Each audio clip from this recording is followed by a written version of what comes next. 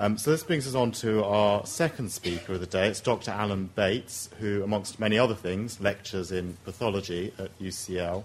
And Alan's going to be talking to us today about London's lost anatomy museums, and I think taking forward some of the things and delving deeper, maybe, some of the things that Sam's mentioned. So perhaps, Alan, if you'd like to take the stage. Well, thank you very much, Dr. Alberti and the Museums and Galleries History Group for inviting me along here to speak. I wanted to talk mainly about the 19th century, mid-19th century, and the public anatomy shows that flourished at that time, or popular anatomy shows, as you might call them.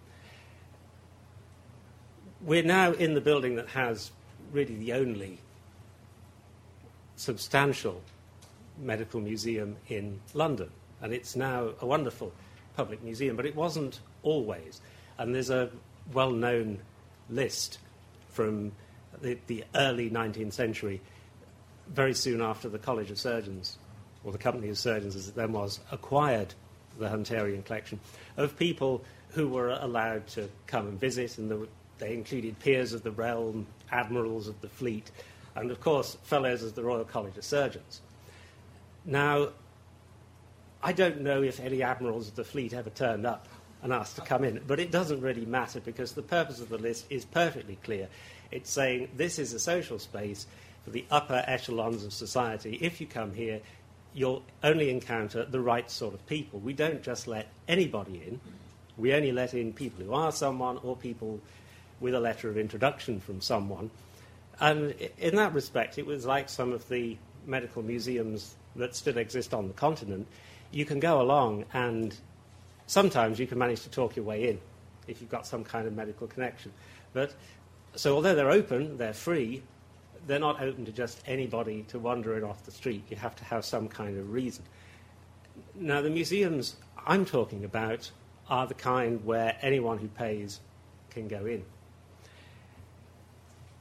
Why did they flourish in the 19th century? What was special about the 19th century? Well, they didn't start in the 19th century.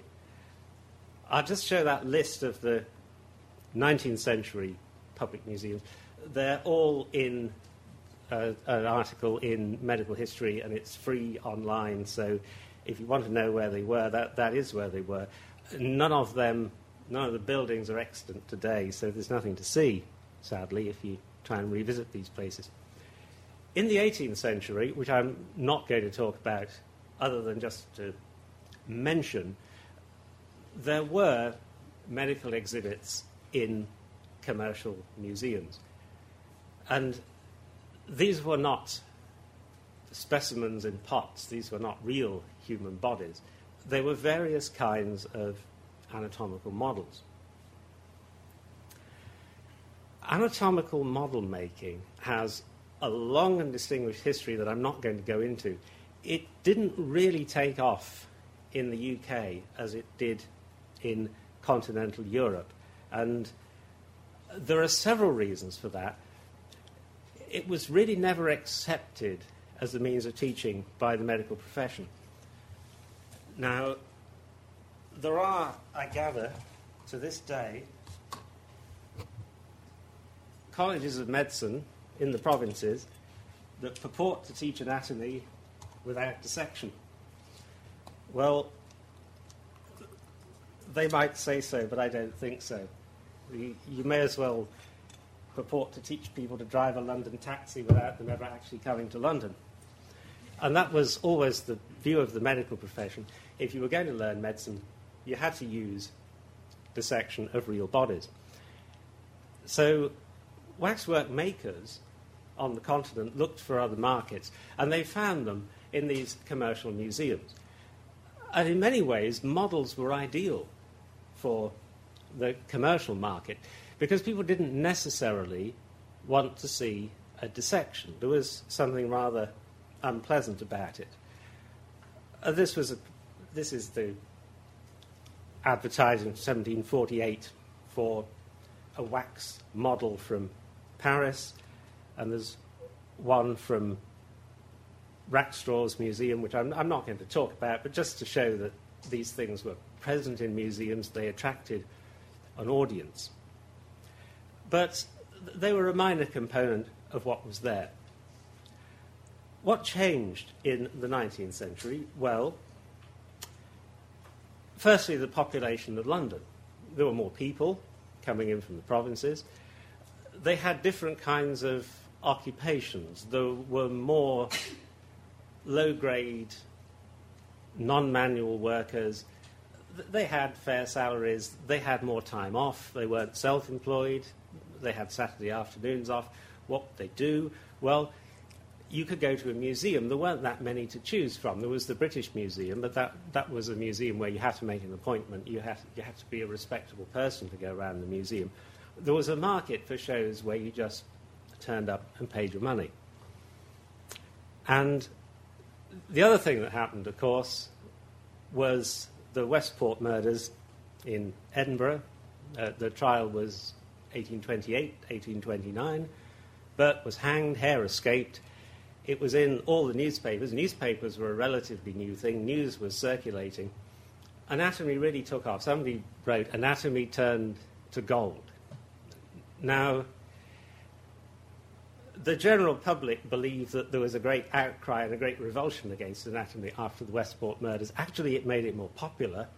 This is Robert Knox, kindly supplied by the College of Surgeons in Edinburgh. This is a very splendid waxwork of him in their newly refurbished museum.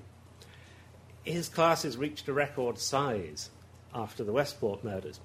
And there was great popular interest in anatomy. People wanted to see anatomy, but they didn't necessarily want to see dissection. Most people know that after the Anatomy Act of 1832, which provided a source of pauper bodies for dissection, there was a popular fear of actually being dissected. There was also a great popular dislike of going into a dissecting room at all. It was regarded as a very unpleasant activity. The bodies for dissection were not embalmed, they were not refrigerated, they were fresh or not fresh after a few days. So dissections didn't take place at all in the summer. Scotland in the winter was quite a good place, but you had to leave the windows open to keep them cool. You could dissect with your hat on, but you could hardly keep your overcoat on, so some people got pneumonia. If you cut your finger, you could get blood poisoning. People literally died of dissecting room injuries. They were martyrs to the cause of anatomy. So it was something that, although anyone could pay for an anatomy course and go in and see dissections, people didn't necessarily want to do it. It wasn't a very comfortable business. So why not look at some models? Well, after the difficulty in the supply of cadavers following the Anatomy Act forced him out of business, Robert Knox did come to London. He spent most of his life in London, and he was, briefly, the curator of a public anatomical show, which he started in collaboration with Felix Thibert, who we met in Paris. And Thibert shipped over these plaster anatomical models, and they opened in the Cosmorama rooms, which were in Regent Street. Again, there's nothing to see now. And it didn't do terribly well. One of the difficulties with museums at this time was that although there was an audience, it wasn't that great. There were trains, there were omnibuses, there wasn't the big population of tourists, there wasn't the influx of people from all over Britain that there is now to London. So once you'd been open for a while, most people had seen it, and they probably didn't want to see it again. So there was the old Victorian joke about plays. When it opened, it was a tour de force, and after a couple of years, it was forced to tour because everyone had seen it that wanted to see it. And Knox, despite being a great showman, was reluctant to become too commercial. He wanted to teach the public anatomy. He wanted to be the anatomy teacher that he'd been in Edinburgh. He wanted to give detailed anatomical lectures, and he was really hoping that medical students and people with an interest in medicine would turn up, and he was really going for the wrong audience. He had this dream of being a popular anatomy teacher, of bringing real scientific anatomy to everybody, and he never quite realized it. And he really got the wrong audience, because the Cosmorama rooms, if you could go back in time, I'd love to see Knox and his museum. But there were other wonderful attractions, and the one I'd really like to see was the Singing Mouse. So that sort of sets the tone for it was an entertainment space, basically. The other problem was they were plaster. Plaster models, I hope no one here is involved in plaster modeling. They can be rather lifeless, they're fragile, they're very heavy to transport, they're expensive to make. Plaster models have more the impression of being in a gallery of Greek statues rather than of seeing the life. So there were some problems there. And Knox being Knox, he was fiercely loyal to his own models, and he said the only way waxworks would throw any light on anatomy is if you melted them down and made them into candles. But he lost out to Signor Sarti and his Florentine Venus. If you go to Florence, if you go in La Specola, you'll see a beautiful collection of anatomical waxworks. It was one of the great centres of anatomical wax modelling. And this model really was a revelation when it came to London in the 1840s.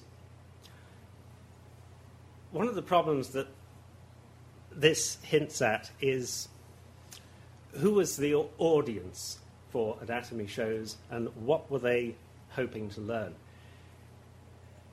Ever since the Enlightenment, the anatomy had been a legitimate field of inquiry for educated people. It was part of self-knowledge. It was reasonable to want to understand the human body and how it was put together. It was part of artistic training. It was part of general education. But there was something perhaps slightly personal, slightly private about the body that made people uneasy. So you can see two things from the flyer. One is separate days for ladies, to avoid any kind of embarrassment at discussing various parts of anatomy. Ladies and gentlemen would hear the lectures separately. And there's a surgeon giving the lectures. This is not just anybody, this is a professional man talking to his audience in a professional way. And so this was a step down from classical studies of anatomy, which gentlemen studied to enhance their self-understanding and, of course, to enable them to communicate with their medical advisors. However ineffective the physician was, he spoke Latin, he knew the terminology, and gentlemen who employed the services of physicians would be able to carry on a conversation. They knew anatomical terminology, they knew a little bit of Latin, they could have a sensible interaction about their bodies. And this was bringing this down in English to the next level of society, giving people some degree of knowledge so that when they went to see a physician or a surgeon, they could communicate about the parts of the body in a more meaningful way. This is a rather rare example of a papier-mâché model. As you can imagine, it's nice, it's detailed, it's light, but it's awfully fragile. So they lost out also to waxworks.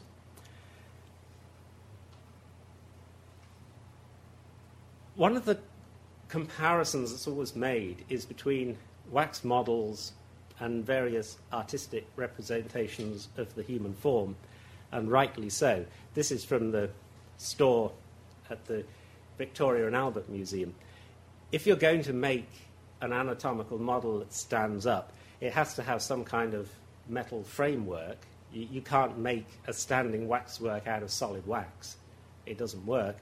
And it has to have a solid thorax and abdomen. This is filled up with plaster. So you can't have internal organs that take out. The structural integrity just isn't there. The whole thing would collapse. So they really have to lie down just for practical technical considerations. So here you have the first problem. You've got this naked body lying down. Now, how exactly are you going to present this? What can we look for in the mid-19th century? Well, this is from La Specula. It's not that good quality. This was early days of digital photography, and the light's not that great in there. This is the anatomical Venus. This is one of the finest ones still to be seen. And you can see on the right of the picture, the internal organs have been taken out. So as the lecturer gives his lecture, he gradually removes each organ. He talks about it. You can see how the organs are related to one another, and you can see different layers of bodily anatomy. It's a gradual exposure. You start with the fully dressed body. You remove the sheet covering it. It's almost like a virtual autopsy in wax, but it's bloodless and it's very agreeable. And you can see from the pose of the model, it's a bit like Titian's Venus. And I think this was intentional.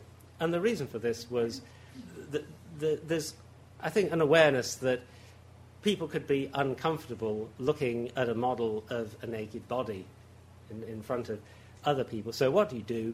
Well, you put it in a situation that's considered acceptable. Now, even Queen Victoria liked art. Even Queen Victoria looked at statues and paintings. She loved these things. So there's something that anyone could look at, and you've made your anatomical waxwork as artistic as possible. You've put it into the one category that Victorian people would have been used to seeing nudes in company, and that was art. She's awake. People say they look alive. Well, the eyes are open, the hair is braided. They keep themselves well. I knew a very senior anatomical pathology technician, and he went on a course in America on embalming, and he came back and he said, Americans look better dead than they do alive. But so did the wax models. And people have read all kinds of things into this, but really, I think it's trying to make it socially acceptable. Do you want to go into a museum and see a waxwork of a rotting corpse? No. You want to see an attractive body, someone that doesn't look like they've suffered, someone that looks like they really want to show off their internal organs. And the only thing I can say to people that say that these anatomy exhibitions excited lubricious thoughts was exactly the same as was said by a doctor from the Royal Free 150 years ago. Well, it never had that effect on me. And although the Venuses did better, there's the anatomical Adonis, and there was also an anatomical Samson. There were male and female models presented in the best way possible. It's putting the best possible gloss on death. And this, again, is from La Specula. The most successful of the popular anatomy shows was that of Dr. Joseph Kahn. There he is. He was a German by birth and came to London in the early 1850s and opened his museum in Oxford Street. There were probably 200 or 300 exhibits, mostly waxworks, some models of embryos, some drawings of what you might see down a microscope, and later on, perhaps even some microscopes for people to look down, but possibly one or two preserved specimens in pots, but that was a really minor feature of it. He'd started off as an anatomical modeler himself in Germany, and then he'd come here, and he had two lines of business. One was running his museum, and the other was supplying models to others who wanted them. And again, he didn't have any success supplying them to the medical profession. He supplied them to other popular exhibitors.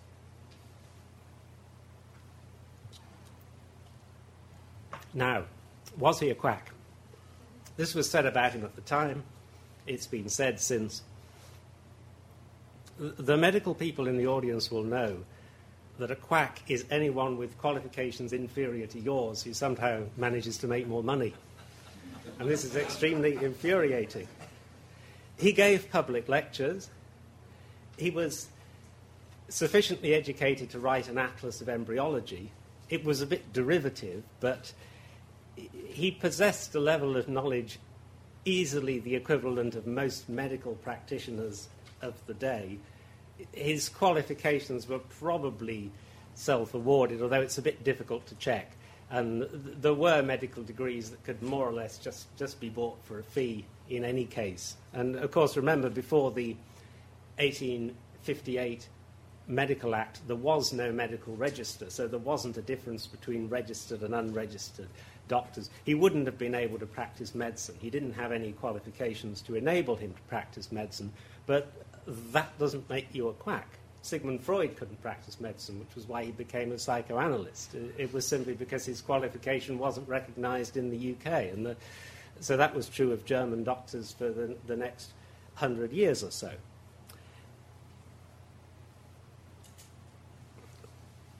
There's the flyer for his museum. Separate days for the ladies. Initially, it was approved of by the Lancet, who sent someone to look round it. We don't know who they sent. Maybe Thomas Wackley himself had a look. They were very happy with this museum. Of course, that was partly because the Lancet was a radical publication that resented the influence of the Royal Colleges. But they were quite satisfied that this provided some medical education. So what kind of experience did people have when they went in there? Well, in a sense, there's no way of knowing. There's been a lot written about what the purpose of these museums was, but it's very hard to extract what your visitors take away. When people go to an art gallery, do they have a profoundly moving artistic experience, or are they just mildly curious? It's difficult to know, and it's really difficult to know how much people learned, or whether it just passed half an hour when they had nothing to do, whether it was a bit of a laugh, whether they worried that they had some of the diseases that were on display. What kind of things were on display? Well, lots of things about syphilis, which, of course, was a big problem. Smallpox was small because syphilis was the great pox. There was a lot of syphilitic disease about. People were very, very concerned about it. And it was a source of medical knowledge about things that they probably wouldn't have liked to ask their normal medical advisor. It was an opportunity to go to an environment and speak to a medical practitioner. When you were surrounded by these models of syphilitic disease, you could ask all kinds of questions that you maybe wouldn't normally ask. And also, there was a lot about reproduction. You've got to get people through the door. It's no good thinking that people are going to be interested in a lecture on the lymphatic drainage of the spleen. It's not going to work. He had to try and get the crowds in, so he gave lectures on men with tails and abuses of the generative organs. And the information about reproduction was probably extremely useful because there was a great deal of ignorance about. There's this sort of idea that because people, if you like, were living more in connection with nature because people were more likely to be related to people who lived on farms or in the countryside, that they somehow had an understanding of these things. But people's knowledge of what we'd now call reproductive physiology was very sketchy. And the sort of famous old joke about the Victorians not having female orgasms, well, they knew all about this, but it was very widely believed, even amongst medical practitioners, that ovulation occurred at orgasm, which was one reason that there was so much opprobrium in Victorian England for what we now call single mothers, because you could not get pregnant without consent. People really did not understand. And people could come here and they could learn about the cycle of ovulation. They could learn about what we'd now call natural family planning. They could acquire a lot of useful information, and thereby was the problem. That's where it was, not far from Piccadilly. It's the building in the middle. It's all gone now, I'm afraid. You've seen that before. I have no idea what the museum looked like inside. That's what the one in Liverpool is supposed to have looked like, but I think that's probably a bit optimistic, even for the Liverpool one. And that's the drawing of Kahn's Anatomical Venus, which is probably not dissimilar from this one that's from the archives of the Wellcome Museum. What happened to all the models? How did they get lost? Well, 1857, the Obscene Publications Act, this applied to anatomy museums. The models were seized, they were smashed up with a hammer in front of the magistrates, and the pieces were given back to Kahn.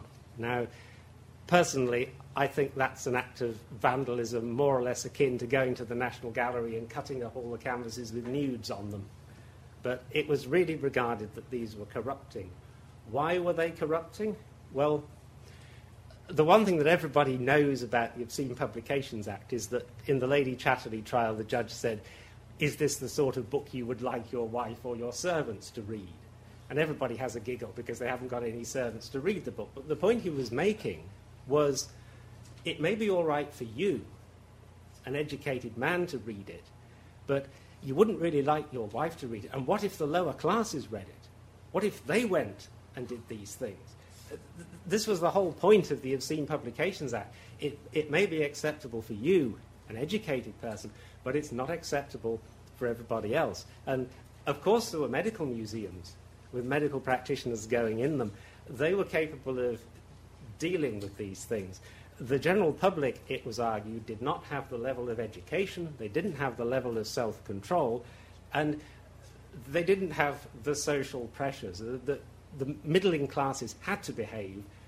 The lower classes might get up to anything if only they got the information. So any information they acquired about reproduction would corrupt them, because they might actually use it to influence their lives. They might actually start to practice birth control and do other unseemly things. So that was the end of the museum. And it was the end of public anatomy museums in general. Many of them we know very little about. Reimers was another one, presumably with a similar type of exhibits. There's an anatomical Venus at Reimers. There's one of the books that Kahn sold about nervous exhaustion, which again prejudiced the medical establishment against him, because he was pandering to the worried well and selling venereal disease cures and cures for other kinds of sexual dysfunction. Anatomy museums did subsist, and the Liverpool Museum ran until the mid-20th century. But in London, by the mid-19th century, that was the end of the Public Anatomy Museum. It never really recovered. And I do think it's a great pity. I think the decline in museums in general is a great pity. I've earned my living doing pathology and anatomy for my whole working life. And I learnt pathology looking at specimens in a museum. I teach pathology with museum specimens.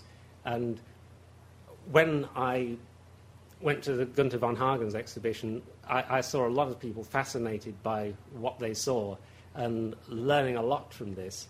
And yet there was a great deal of adverse comment from some of the medical royal colleges, including one that I belong to, and some learned societies, including some that I belong to, who didn't ask their members but just said, we don't want this kind of thing. And I think it's an amazing legacy of these popular museums that makes now anatomy and pathology stand out as the only scientific subjects that positively seem not to want to engage with the public, but to maintain some kind of bizarre secrecy. And I think that unless we change, we're going to find ourselves, and we have found ourselves, very isolated and very misunderstood. So, finally, a little quote from Robert Knox's Quieter Brother. Thank you.